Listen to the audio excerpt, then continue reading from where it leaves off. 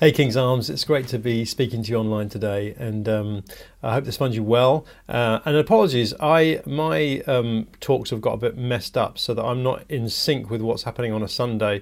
The online ones I'm doing a little bit behind, so many apologies for that. But there's been numbers of people who've asked me. I did this talk live a few weeks ago, and they've asked me, "Hey, we really wanted to listen to it back again, or we missed it because we were watching online." So my bad. Apologies for getting a little bit out of order. But anyway, this is the talk that I gave, which was called "Hope in a Time of War." You know, in the midst of all that we see going on at the moment, the incredible turmoil we see also incredible courage. You know, watching the Ukrainian president when the Americans offered him a way out, saying, "I don't need a ride, I need ammunition." And it's just so profound, so moving to see that in this incredible scenes that we're seeing. We're seeing this amazing courage, but just real terror. Many of us are just being grabbed by terror, and particularly the younger generation coming through. You know, there was a survey last year, actually, before the war, that said 54% of millennials fear that there will be World War III in their generation, which is a horrendous thing to be living under. For you guys who are that age and younger, you've been brought up in traumatic times, unprecedented times, where things that we never thought that we would see, we are seeing. And so I wanted to speak into that and to give us some encouragement from the Word of God. And yeah, as I called this message, "Hope in the Time of War." There's a famous saying that says, I don't even know who said it, but it says this: "The one who carries the most hope carries the most influence." And I just believe that as the people of God, we are called to carry influence right now, that the world needs the church to stand up in a greater way than it's ever done. It's always needed that, but in a greater way than it's ever done. It needs the world to stand up because there is such hopelessness around. And I believe God's calling us to be hope carriers. So if you're weary of bad news, if you're just kind of drowning in the bad news, then the scripture we're going to look at today is definitely for you. If you're fearful of war, this scripture is for you. If you want to be part of the solution instead of part of the problem, this scripture is for you. If you want to come with a different perspective, if you want to carry hope when others seem to be losing hope, this scripture is for you. So let's read it together, shall we, and see if we can find hope in a time of war. And I'm just going to put it up big screen so that you can see it, and we're going to read it twice, as is my style now. So this is from the New Living Translation, which is a great translation if you're just starting out reading the Bible, or if you just want an easy to read translation. This is a fantastic translation. So this is a vision that Isaiah, son of Amos, saw concerning Judah and Jerusalem. And just to set the scene, this was in a very traumatic, I'll go back small screen. This is an incredibly traumatic time for the people of Israel. There was warfare all around, there were invading nations. It was just incredibly pressurized and hopeless, just as hopeless, if not more hopeless than some of the things that we are facing today. So this is what it says: "In the last days, the mountain of the Lord's house will be the highest of all, the most important place on earth. It will be raised above the other hills, and people from all over the world will stream there to worship. People from many nations will come and say, 'Come, let us go to the mountain of the Lord, to the house of Jacob's God. There he will teach us his ways, and we will walk in his paths. For the Lord's teaching will go out from Zion, his word will go out from Jerusalem. The Lord will mediate between nations and will settle international disputes. They will hammer their swords into plowshares and their spears into pruning hooks. Nation will no longer fight against nation, nor train for war anymore. Come, descendants of Jacob, let us walk in the light of the Lord." Okay, so that was one translation. Let's read it again, Isaiah 2, 1-5 in the English Standard Version. It says this: "The word that Isaiah the son of Amos saw concerning Judah and Jerusalem.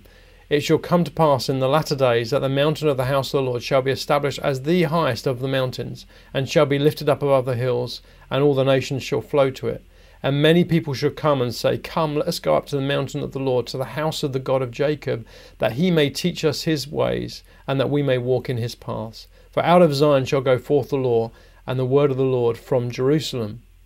He shall judge between the nations, and shall decide disputes for many peoples, and they shall beat their swords into plowshares, and their spears into pruning hooks. Nation shall not lift up sword against nation, neither shall they learn war any more. O house of Jacob, come, let us walk in the light of the Lord. Amazing, amazing, powerful scripture. So how do we get hope in a time of war? What does Isaiah tell us? And when we met live, we actually got into groups and looked at it in our groups, but I'm just going to, as it's online, it doesn't work in the same way. So I'm just going to talk you through some of the things that I saw, but I'd encourage you to get that passage and look at it yourself, because it's so, so rich and more than I could possibly bring to the table in just these few minutes. But firstly, get God's vision from the end. That's the first way we get hope in a time of war. Get God's vision of the end. It says in verse 2, it shall come to pass in the latter days. There's going to come a day, and scripture doesn't say when that day is, but it's going to come a day, and it's called the latter days, which in the Bible represents the end of days, the end of the world.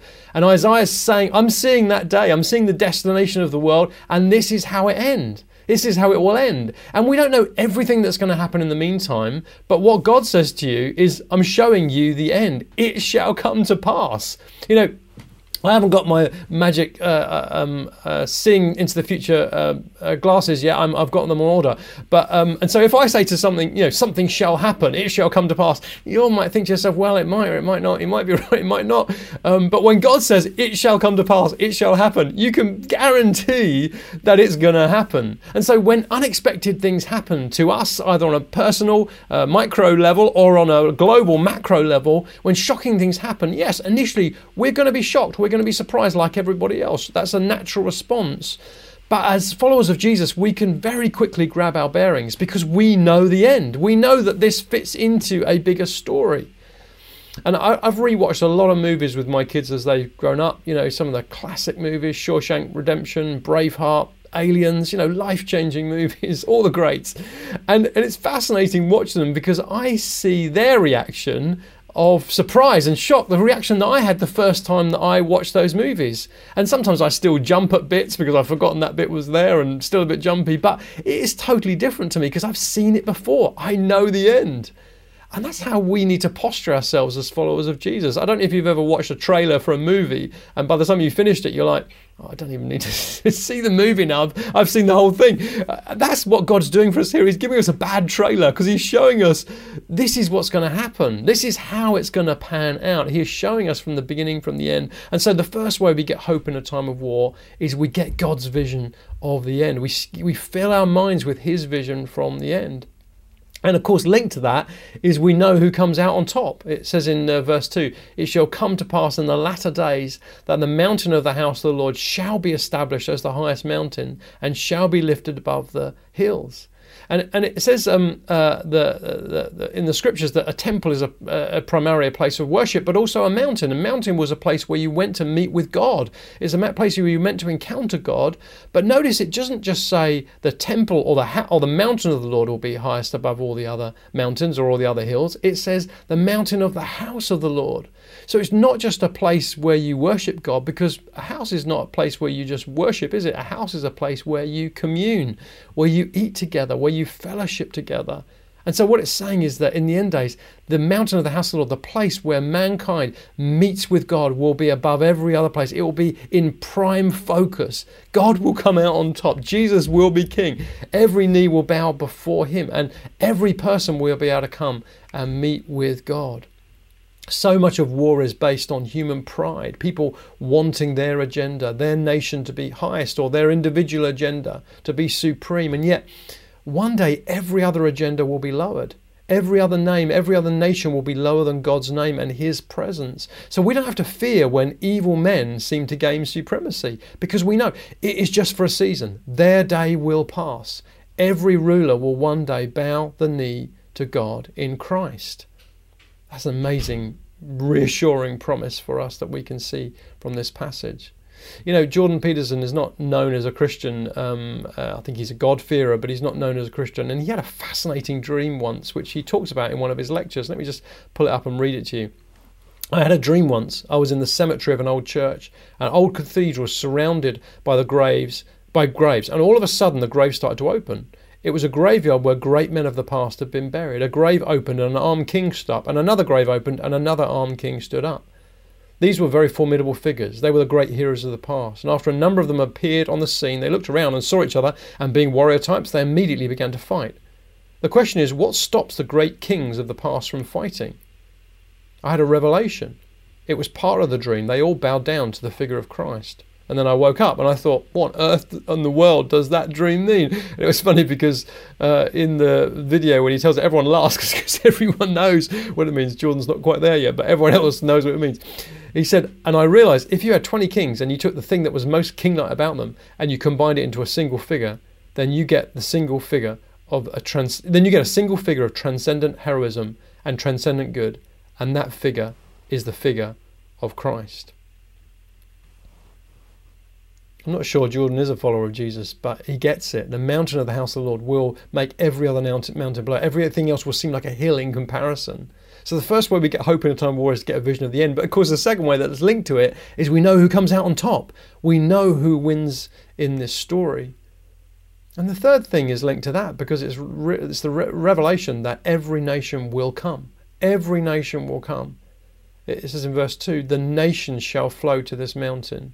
It's not just going to impact the kings, but every nation will flow to the house of God. People from every tribe and tongue and nation will come to God's house and to his presence.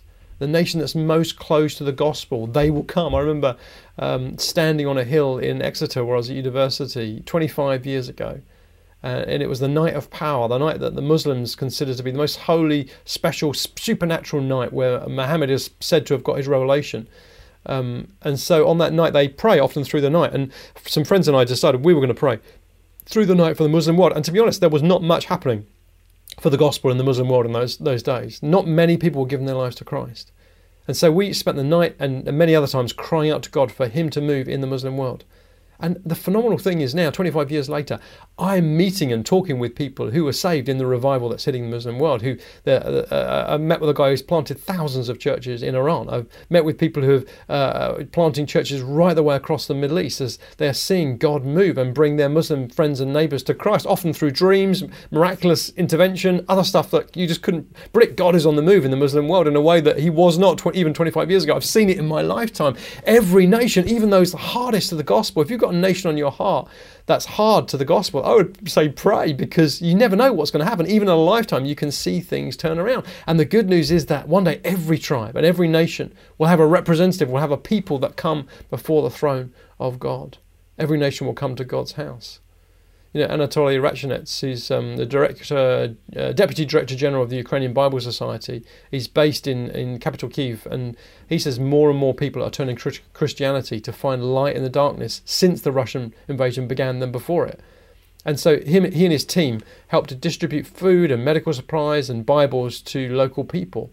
And he said many people actually asked them for the Bibles, even if they hadn't previously had faith. And a few weeks ago, he wrote this: yesterday we were outside here in a park to deliver bread to elderly people. They were coming together and waiting for us so they could have fresh bread. There were about 80 or 90 people there, and they had just come to the car and asked for Bibles. One man stood there with bread in one hand and a Bible in another, and he said, I think the Bible is more important than daily bread right now. Certainly for me personally, I've never prayed before, I've never been to church, but it is more important. He was about 70 years old. He'd never read a Bible, but he said he knew now was a time to come to God. We meet so many people like that. Over the last 2 weeks here in Kyiv, we have seen people who had never had a Bible before, never prayed before, but are now asking for us to pray for them on the streets, in homes, everywhere. People are searching for their faith because they know a miracle has to happen to resolve this situation. We don't see any diplomatic or other solution. We just know and understand deep inside only God can make some changes and stop this horrible war. So the third way is to realise that every nation will come to the house of God, and even in the midst of the most traumatic times for nations, it's very often at that point that many of them come to God, and they come to this mountain to commune with God, even in the midst of warfare. The fourth way that we get hope in times of war is recognising that God puts his blessing on those who are desperate for him. God puts his blessing on those who are desperate for him. And there is nothing like war to create a sense of desperation. You can feel it around the world. There's nothing like war to create that. And God puts his blessing on people who are desperate for him. This is what it says. Come, let us go to the mountain of the Lord, to the house of the God of Jacob, that he may teach us his ways and we may walk in his paths. Let's go to the house of the God of Jacob. Why is that important? Well, not once in the Bible do you find the expression the God of Daniel, the God of Moses, even the God of Elijah. Or once I think you find that expression.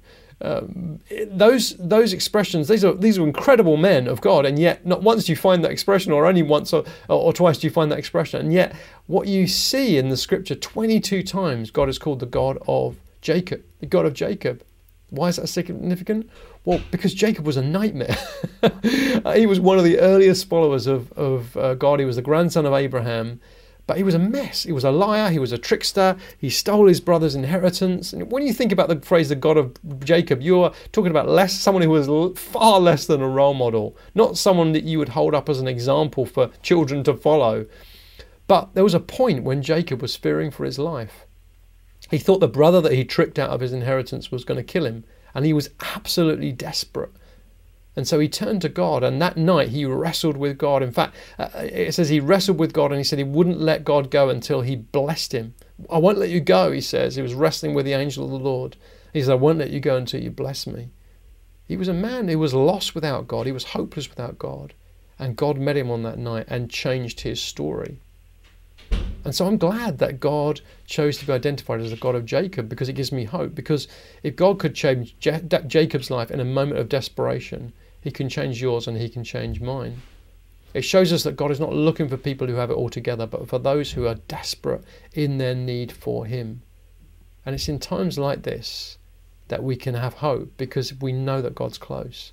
We know that he is near, because he is near to those who are desperate. Some of you even watching this tonight, even watching this today or this evening, whenever you're watching it, you're desperate. You are desperate, and you're in that desperate place. I would urge you, cry out to God. You will find him, as I have done and many others have done in our moments of desperation. It's when he draws so close. The fifth thing is this: to believe that one day people from every nation will want to hear and obey God. It says the nations say, let's go up to the house of God, that he may teach us his ways and we may walk in his paths. People are worried, in these days. Is this the end of the world? Is this God's judgment? We just simply don't know. Jesus said there will be wars. There'll be rumours of wars in the latter days. Basically, what we're seeing is the natural result of human rebellion against God. It's the natural result. What we see in the world today, it's the natural result. This is not how God created the world. That's the biblical story. God created the world perfect. He said it was good, but we sinned. We rebelled against God, and we created this mess. But Jesus says, don't be alarmed when you see these things. Why? It's because of this. It's because one day all the nations will say, we want God to teach us his ways. We want to walk in his paths. One day mankind will stop rebelling against God, stop demanding that God does it our way. One day we'll realise the mess that we have made, corporately have made of the planet, and we'll hold our hands open to God and say, God, we want it your way. And Isaiah saw it and Jesus prophesied it. One day it will come. Nations will come to an end of themselves, not just individuals, as many individuals have already, as I have, as many of you watching this have, but not just individuals, whole nations, in fact the entire globe will come to its own senses. It seems impossible, it seems far-fetched, but Isaiah saw it. He prophesied that it would come. I'm running 4 courses on disciple making training this term. I've got people from South Africa, Guam, Iranians, Iraqis, Azerbaijanis, even people from Basingstoke. They're all coming because they've understood this, that it's when disciples really understand God's word and really put it into practice and really learn to share it with others, that they hear and obey Jesus, then their lives are transformed and they can go on to transform others. They can go to multiply into other people's lives. And so if you don't know how to disciple others, then I'd urge you to sign up for the course. I'll run another one next term, I'm sure, more than one probably. Sign up and join us on that course, because it's absolutely critical that we understand the power of God's ways and his life reflected through our life as we follow and obey his ways. So the last thing that gives us confidence in a time of war is this: to have confidence that one day people will voluntarily put down their weapons and make peace. It says they will beat their swords into plowshares. The plowshare is the main cutting blade behind the plows. Are literally taking the blade of the sword, the blade that was used to destroy and to cut and to wound, and instead to use it for something that will bring life and sustenance and strength. The things that mankind uses to destroy one another will be used to provide for one another. And take a look at this statue on the slide here. That statue is in the garden, the main garden in the United Nations headquarters. And it's the picture of this verse. Someone's turned it into a statue, someone beating a sword into a ploughshare. Fascinating thing about that statue, the ironic thing about that statue, is that the country that gave that statue to the United Nations is Russia. Isn't that profound? Russia gave that statue to the United Nations. And so it's relevant because what it shows us is that in the heart of every nation, they want this. We don't want to be spending our resources on weapons of war. Really, deep down, nobody wants it. We do it out of fear. We do it out of pride. We do it out of ambition. We do it all for all sorts of reasons. But the billions being used, trillions being used across the globe for weapons of war. It says one day, it says, they will no longer want to learn war. Instead, they'll want to learn God's ways. They'll turn their swords into plowshares. Peace won't come by human achievement, but it will come because people will finally choose to hear God and follow his ways. War is not inevitable. It is not endless. There is an end to war, which is why Jesus taught us to pray, your kingdom come, your will be done. So I hope you're carrying hope in a time of war, because the one who carries the most hope carries the most influence. And I believe the people of God, as the people of God, we are meant to carry hope in a time of war. And if you're not yet a follower of Jesus, then I'd urge you, this is the time to cry out to him, to give yourself to him, and to join us in the silent revolution that's going on around the globe as people align themselves with God's ways and his purposes. So how do you carry hope in a time of war? Get a vision of the end. Get God's vision of the end. Secondly, know who comes out on top. Realize that God's kingdom will impact every nation. Understand that God puts his blessing on those who are desperate for him. Believe that one day people in Revelation will want to hear and obey God. And lastly, have confidence that one day people will voluntarily put down their weapons and make peace. And I pray that you guys, as you watch this, will be those who are carriers of hope. I pray that you would take a moment as you come to an end of this message to think, what do I need to do as a result of hearing this? I hope it's encouraged you to pray with faith, to expect with faith. I hope it's encouraged you to share hope with those around you who may have no hope. I hope it's encouraged you to know that you can have confidence and carry hope in a time of war.